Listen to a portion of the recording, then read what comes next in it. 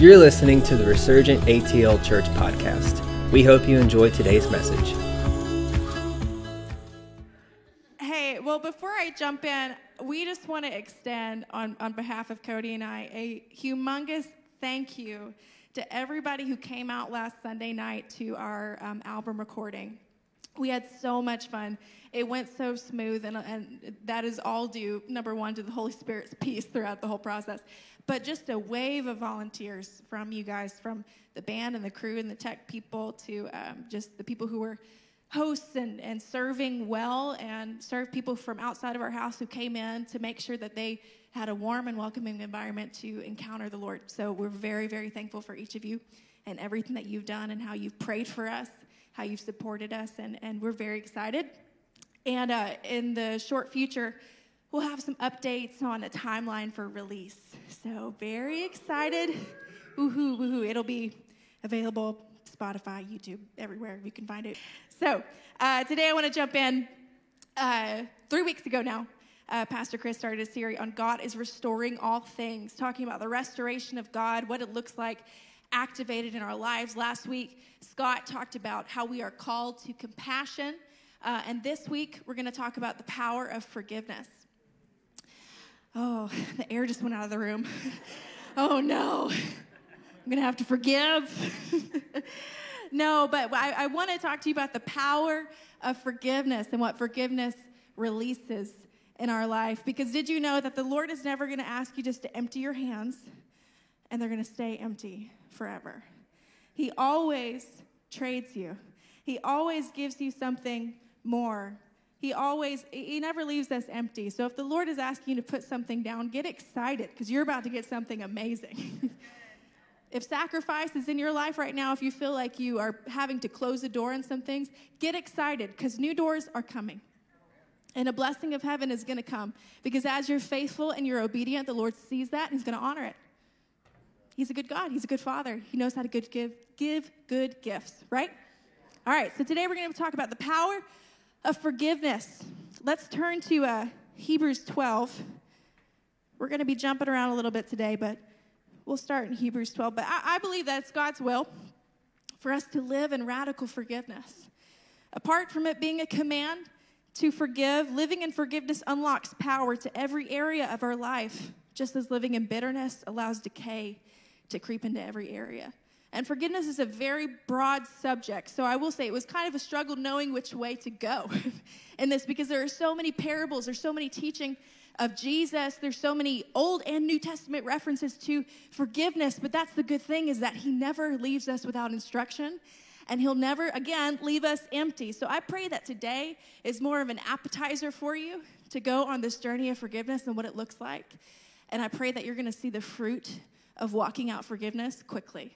In Jesus' name, I just bless you with that. And so we're going to talk about what it releases, the power that it releases.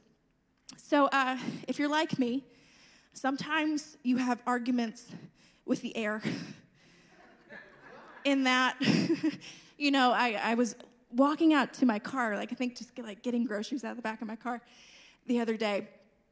And something from a long time ago that I had forgiven and let go, it's all good, me and this person are great, whatever. But I was like, and then if they say this, then I'm going to say this, and then they'll be like, you don't even know about this. No, you don't even know about that. Just this crazy, crazy person argument about literally nothing.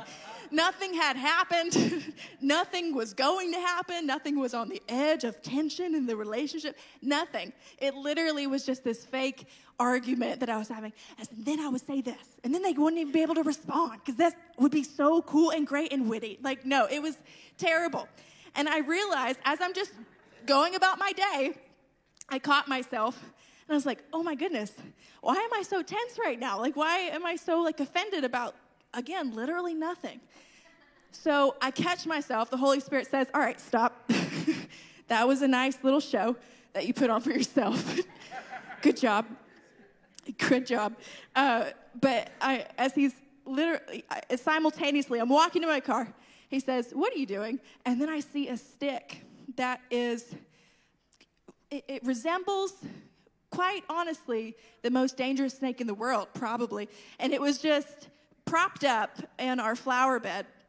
And I jumped, like, again, like crazy person talking to myself, and then just jumping out of the way of a stick, and because I thought it was a snake.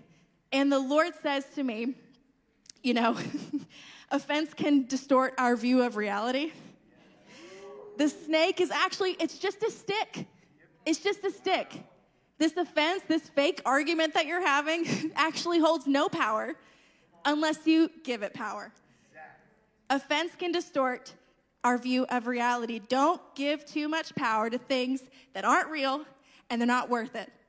So I just got like a 1-2 punch from the Holy Spirit. He's like, stop that. Oh, there's a snake. No, it's not. It's not a snake. It's just a silly little offense that you need to stop it and get over it.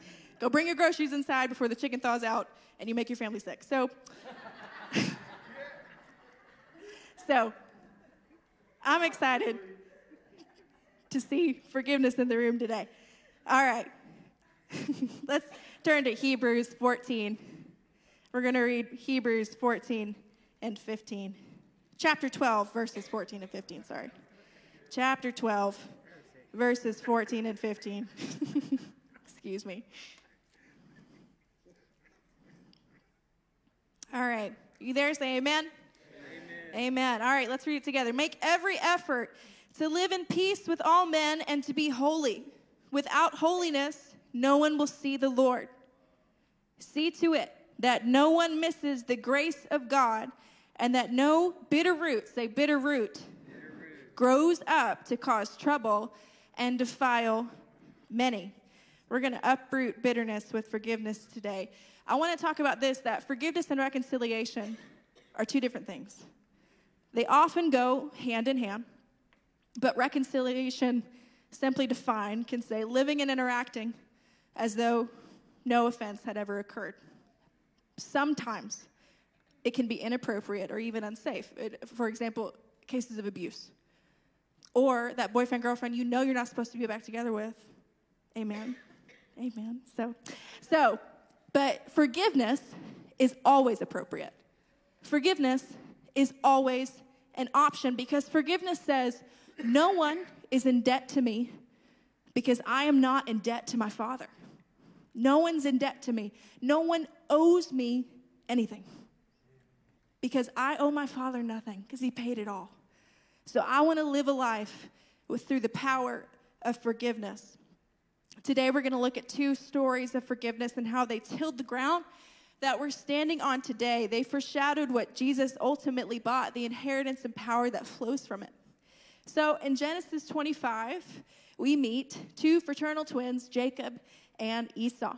Esau was described as a big burly man. He was the hunter. He was, just out there living his life. But he also was described as a godless man. And he did not take the birthright, which was the spiritual blessing that fathers would lay hands on their children and bless them before they passed.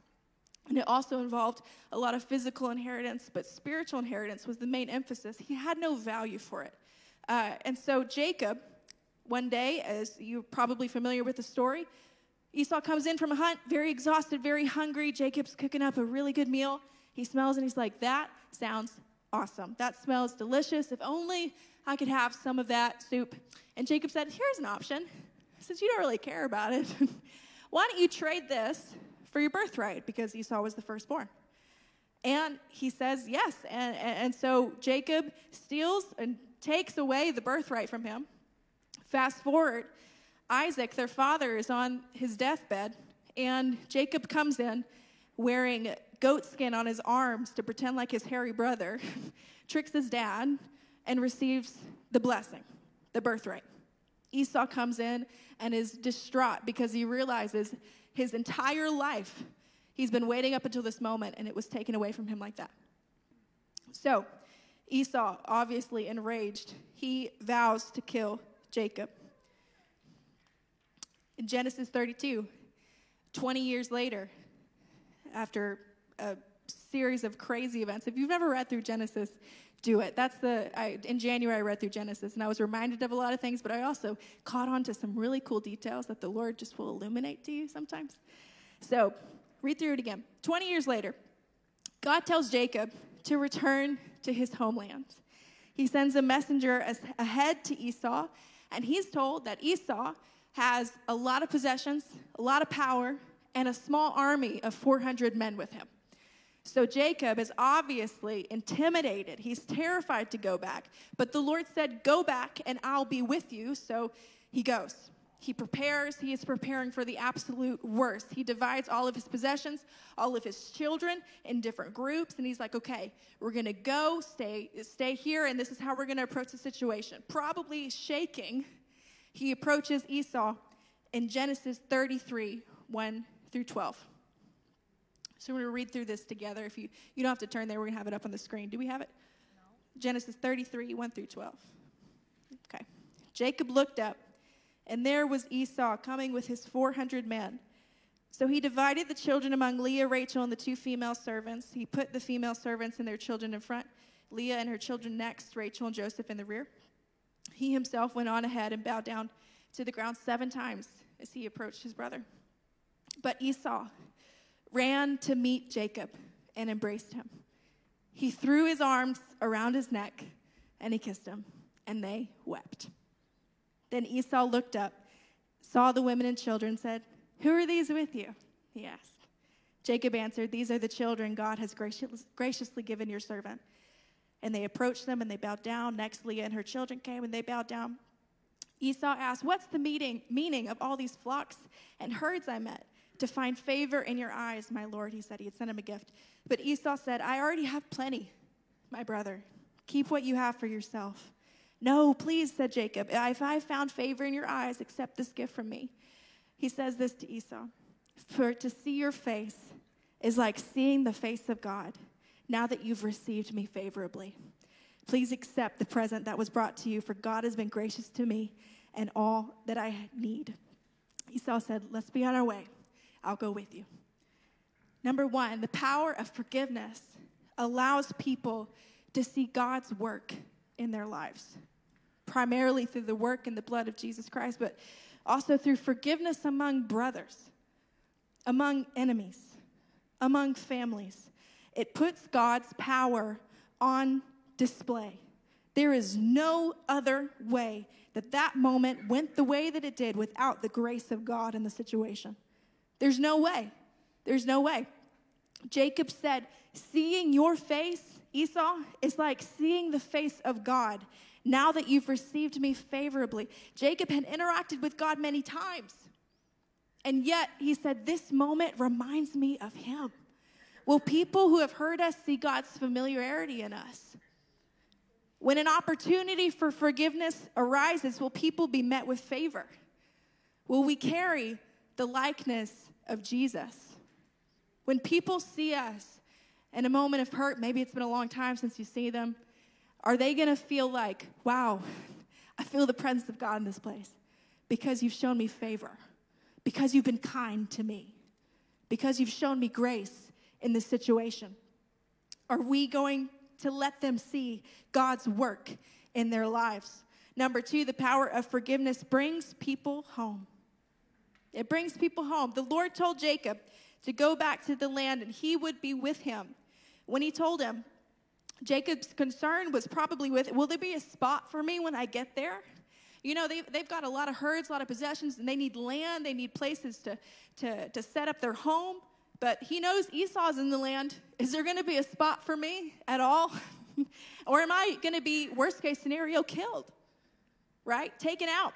But like the prodigal son and his father in Luke 15, he had no idea what awaited him. Fortunately, the father was waiting. The father had already prepared Esau for this moment. You think about the years, the 20-year span between this moment of deep betrayal and hurt between twin brothers, not seeing each other for 20 years. Surely the Lord had been doing a work in Esau's life of preparing him for this supernatural forgiveness. It said that Esau was a godless man. God had come in and softened his heart towards his brother because it was important that their reconciliation set up the unfolding of the story of the Israelites. Right? So, may we be a people, may we be someone not like the prodigal's brother, but like the father. That God would see God the Father in the way that we interact with each other. that we're standing with open arms of love and restoration for those coming home, that we would be able to pray for them, disciple them, and love them well without strings attached. Because it's one thing, I will mention this, it's one thing to have somebody who's never known the Lord to come in, get discipled, get reconciled and cleaned up. But what about the wave of people who have left the church, have turned their back on the Lord, were once your brother, once your sister, and when the Lord meets them again and they come home, are you going to be the face of the Father? Are you going to be someone who says, that hurt what you went through, that hurt. I have empathy for you. I'm going to show you compassion, passion in action, and welcome you home into the church. I'm going to welcome you home into my living room. Let's sit down. Let's talk about it. Tell me what the Lord did in your life. Where have you been? Let me clean you up. Let me love you well. Come home. The power of forgiveness brings people home and gives them a spot, gives them a place to stay, makes them want to stay home, right? So Genesis 45, we fast forward a little bit. We're going to read 45 and then a little bit after of Genesis 50 as well. Little did this family know, this meeting of reconciliation would prove pivotal for more than one generation. So Joseph was betrayed by his brothers. Remember, young Joseph, Jacob's son. He grows up. He was a dreamer. He lacked a little discretion sometimes and told dreams too early, it seemed, because his brothers hated him for it. And they despised him and they betrayed him and they sold him to a group of a caravan going to Egypt as a slave. By God's favor and a lot of events in between those two, he ends up second in command in the most powerful nation in the world, an overseer of distributing stored food during a time of famine that God had prepared him for.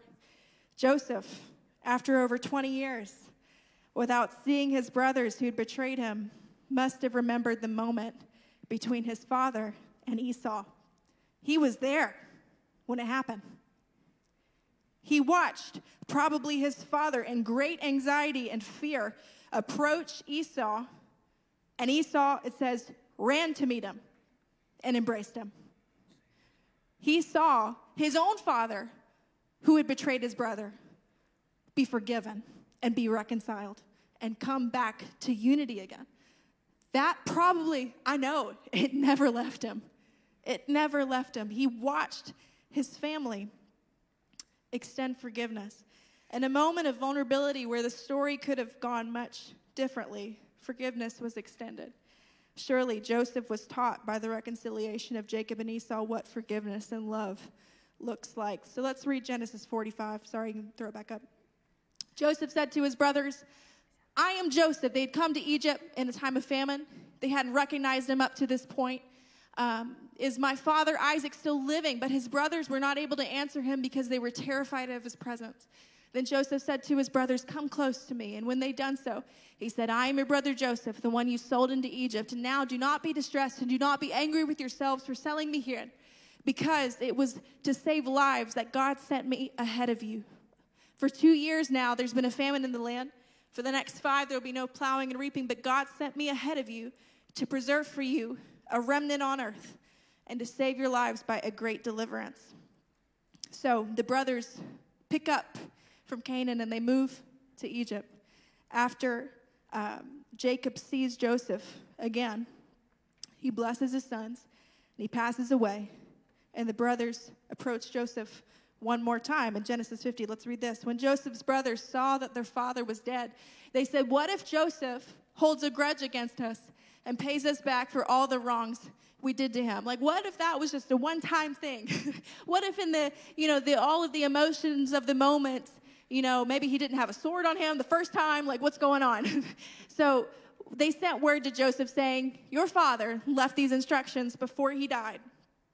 Let's go to the next slide. This is what you are to say to Joseph. I ask you to forgive your brothers and the sins and the wrongs they committed in treating you so badly. Now please forgive their sins.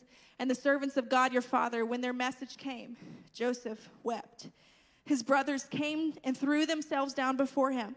We are your slaves, they said. But Joseph said, don't be afraid. Am I in the place of God? Here's the famous line. You intended to harm me, but God intended it for good to accomplish what is now being done, the saving of many lives. So then don't be afraid. I will provide for you and your children. And he reassured them, and he spoke to them kindly. We can learn something from Joseph here. The justice of God is a beautiful thing. It's a mysterious thing at times. What if things happened in your life that were allowed so that, like Joseph, you could go forth and literally bring restorations to the wounds in yourself that you've been healed, that you're now going to distribute the blessing of God through that? That you now have a powerful testimony, like Pastor Chris was talking about at the beginning, of testimonies, and Raul as well, as the power of the testimony. The testimony of Jesus is the spirit of prophecy. Jesus wants to work through your life so that your testimony can become someone else's. When they hear yours, you can bring breakthrough to them. The power of forgiveness, number 3, unites us. There were resources that Joseph held that the brothers would have never had access to unless forgiveness was involved. He could have withheld. He could have chosen to stay divided. But instead, Joseph chose forgiveness. Joseph chose unity. And through that story, the unity of that story, the Israelites had so much more in store for them. Let's look at Psalm 133:1, if we have it up there. Psalm 133:1. How good and pleasant it is when God's people live together in unity. It's like the precious oil poured on the head, running down on the beard, running down on Aaron's beard, the high priest, down the collar of his robe. It's as if the dew of Hermon were falling on Mount Zion, for there the Lord bestows his blessing and life forevermore. Unity gives us access to the anointing, to the blessing. When we forgive, we allow unity's fruit in our life, the blessing of God to flow through us like oil. The power of forgiveness, number 4, unlocks inheritance. Jacob renamed Israel, the brother's father. They came to Egypt with the whole family to see Joseph again. Bless each son with their birthright, prophetic blessing before he passed away.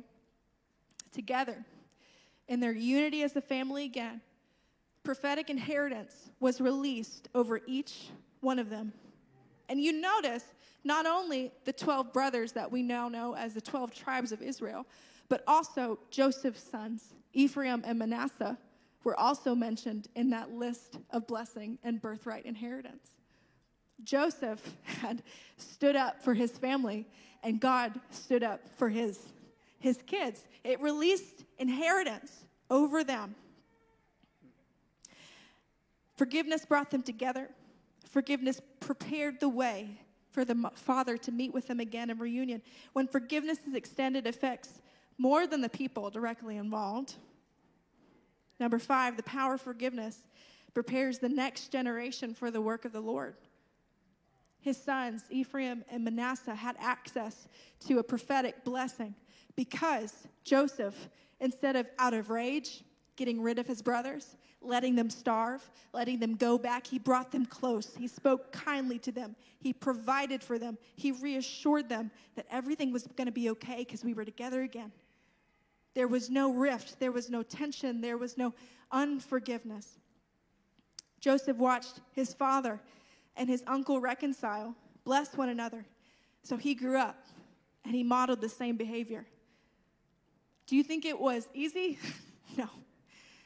There were years he spent in a literal prison, probably going over every single word and moment that he remembered a betrayal from his brothers. But somewhere along the way, he made the decision to say, no, I can't go back. Surely a good God can use this situation to bring me into my destiny. Surely something good must come out of this. So what worth is it to me to live in bitterness and unforgiveness? Joseph, he watched them reconcile. He modeled the same behavior. I want my children to see us live a bitter-free life. Not an ignorant life of, oh, no, that person's great. I'm going to tell them when I need to protect them from certain situations or people that would want to intentionally cause harm to our family. But they will never hear me curse. They will never hear me curse someone and wish them harm. That they will always hear us bless our enemies. Bless those who curse you. Bless those who persecute you. When they're brought up, they would hear blessing, not cursing, that they would see the miracle of God's healing and faithfulness proven in the way that we forgive, the way that we talk about people, right? That they would extend mercy the same way they've seen mercy extended. That they would learn God's ways in the scripture, that they would see it activated in the way that we live. I'm going to uproot the bitterness weed now so it won't affect my family down the road. I'm going to deal with things promptly. There's value in dealing with things promptly. And that doesn't mean that it's one and done. If it was one and done, Peter would have never asked Jesus, Lord, how many times should we forgive? Up to 7 times? He probably was thinking, I did that 7 times. He's going to give me a thumbs up, gold star, pat on the back. And he said, no, up to 70 times 7. And Peter probably said, oh, I haven't done that yet. But is God saying exactly 490 times? No. He's saying every time the wound comes up, forgive. Forgive. Scott said last week, don't fake it until you make it. Face it until you make it. Your emotions will follow an obedient spirit to the Lord. So whenever we declare, Lord, I forgive them. I'm not feeling it right now. I still feel anger. I still feel hurt. I forgive them. And you know what really helps? I'm going to give you some practical things about how to walk out forgiveness. When you pray for them. When you really pray for them. When you actually mean what you pray. Not like, Lord, bless them. Amen. Done. Check. They're blessed. Don't got to worry about it no more. No, praying for them and actually meaning what I pray. God, would you bless their family? Would you bless their marriage? Would you let their kids grow up in a peaceful home? If something's like a pattern of behavior that's harmful to themselves or other people, Lord, would you illuminate that to them? Because I don't want them to go on being hurt and hurting other people because it's not your will. That you're such a good father, that you extend such good mercy. That he's good enough to illuminate, that we would actually pray blessing over people who have hurt us. That we would serve them with happy and humble hearts. Have you ever been in a situation like that? Maybe a boss gets on your nerves and then you have to go out of your way and do something special for him or something like that. You know, like really look at, are y'all familiar with your love languages? You know, it's acts of service, words of affirmation, gifts, quality time. There's one more, I can't remember. Physical touch, yes. So if you look at the way that, hey, how do I show love? How do I show love, right? Cody's is words of affirmation. And so whenever he gets on my nerves, I just say, I love you so much. I am having an obedient spirit right now, and I think you're awesome. No, it's usually the other way around. No, but I really would pay attention to the way that God has designed you to love people well. Practice it on the people who get on your nerves. On the people who have hurt you. That you would bless them. If you're not in an opportunity or a good space to safely reconcile with that person, or if it's not wisdom at the time, that you would be generous towards them and generous towards the Lord. That you would go out of your way to love them well. To love them well, to serve. And not wait for an apology to forgive them. A lot of times we don't have it seems like a luxury. It took decades for the brothers to come and meet Joseph again and repent. But a lot of times we'll never get a repentance from someone who hurt us deeply. Is that okay with you? Is that okay with us? Can we forgive them? Can we really love them well if we don't have to wait for an apology?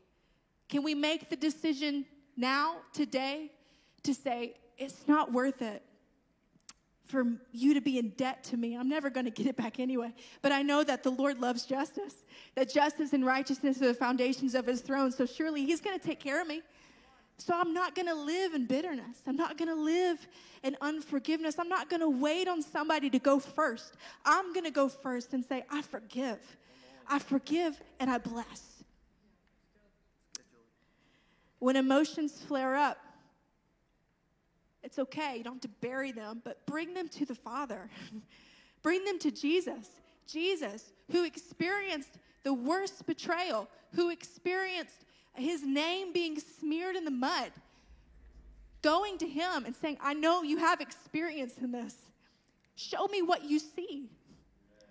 You know, this week, I was praying because I just wanted to make sure I didn't have anybody I wasn't forgiving, because then I got to preach on forgiveness, and I don't want to, have that. So I'm kidding. But no, I really was praying. I just said, Lord, I want to forgive like you forgive. I want to, in 20 years, now forgiveness is less of a workout and more of a reflex. Like, I want that to become my default. I don't want offense to be the first thing that just roots in me. I want it to, if something takes a day to get over, I want it to take half a day to get over, or an hour to get over, or the blink of an eye. And I'm like, that doesn't even bother me. That's fine.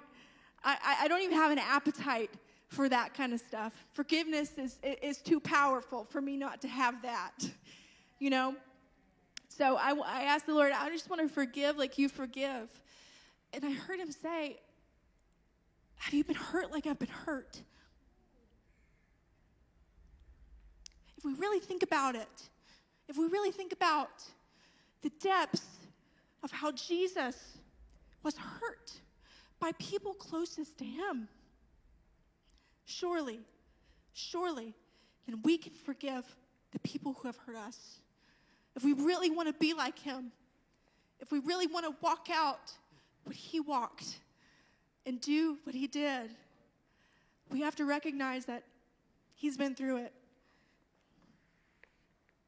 He's not a savior without empathy. We sang about it this morning. Son of suffering. What he bought, what he purchased, he knew that we would need today. He knew that we would need it, and he's made it available for us. We've got to get good at saying, I'm sorry. While y'all think about apologizing to people. I'm kidding.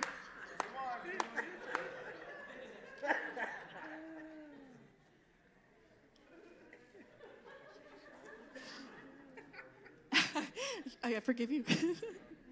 No, we've got to get good at saying, I'm sorry.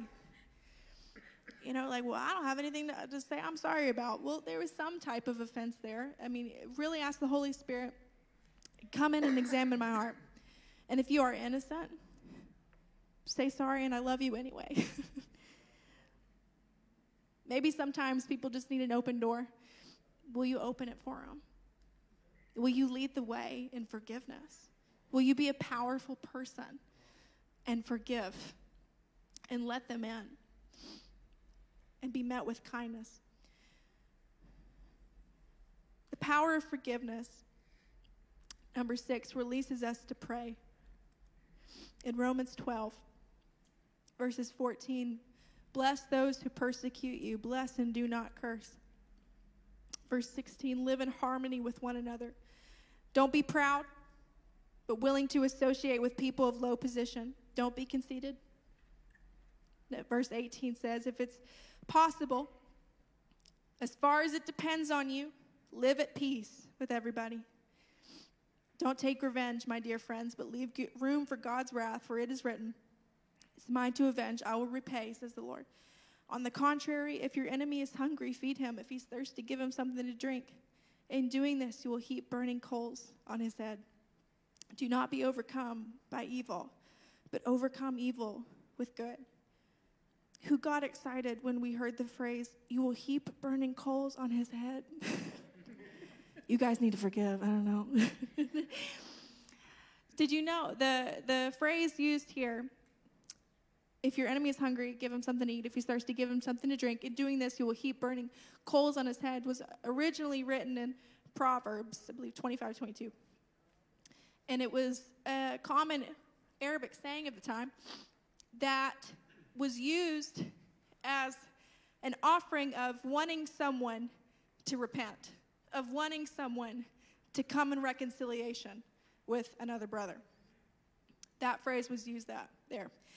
And I want to ask and propose, what if the justice of God in its fullness not only looks like bringing you personal vindication, recompense, and healing, but also bringing revenge on the gates of hell, of the spirit that was behind the wound in the first place. Because if our battle isn't against flesh and blood, but against spirits and principalities and the powers of darkness, what if God's vengeance in the situation involves the villain of the story repenting and not spending an eternity in hell? What if we really meant what we prayed? What if the burning coals in Isaiah 6:6, the same coals word is used there. Isaiah the prophet is having a vision. He says, then one of the seraphim angels flew to me with a live coal in his hand, which he had taken with the tongs from the altar. When he touched my mouth, he said, see, this has touched your lips. Your guilt is taken away and your sin atoned for. What if when we loved our enemy, instead of expecting coals of punishment, we prayed for coals that purify? That's what I want you to really get today. That our prayers, the tone that we use is going to shift whenever we pray for people's purification and their salvation and their healing. Because the pain that's inflicted now is not comparable for someone spending an eternity away from him. And that's hard. That's hard to think about whenever you've been so wounded. But that we would see with the eyes of Jesus, who in some of his last words said, Father, forgive them, for they know not what they do. That we would pray, and that we would serve, and that we would love and bless with coals not for punishment, but coals that purify. That we would pray, and that we would bless our enemies, and that we would forgive. To close, this is the power of forgiveness in my life, in your life. It is the fruit here. Number one, to allow God's work to be seen in people's lives. The power of forgiveness brings people home. It unites us. It unlocks inheritance. It prepares the next generation for the work of the Lord. And it releases us to pray. Let's stand. If you're a part of the prayer team, would you come up here, Stephen, if you could come to the keys for me? Let's just put our hearts before the Lord this morning.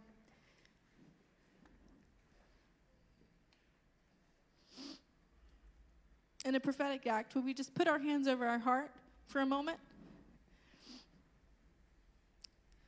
And put it in front of you. Father, here it is. Here's my history. Here's my pain. Here's some roots of bitterness I see springing up. Great gardener, would you come in and uproot everything that doesn't need to be there? Would you give me your eyes to see? Would you give me your heart to forgive? Would you give me the power and the anointing of the great intercessor Jesus to pray for my enemies? And the ministry of reconciliation would be vivid in my life. That people would see God's miracle working power in the way that I've been wounded, and the way that I forgive, and the way that I can extend forgiveness to everybody. Lord, let there be no offense that keeps me from you. Let there be nothing standing in between, nothing in debt, no one in debt to me, no bitterness. I pray that you would just soften our hearts. Lord, that you would just give supernatural peace to our emotions behind these circumstances. Lord, I pray that as we make the decision, the choice to forgive, our emotions would follow, flowing like water, that we would look up one day and be like, wow, I never knew I could have this much peace. I never knew this was available to me. Jesus, thank you for your forgiveness. Oh, that we would be like you. Oh, that we would forgive, that we would extend mercy. In Jesus' name. In Jesus'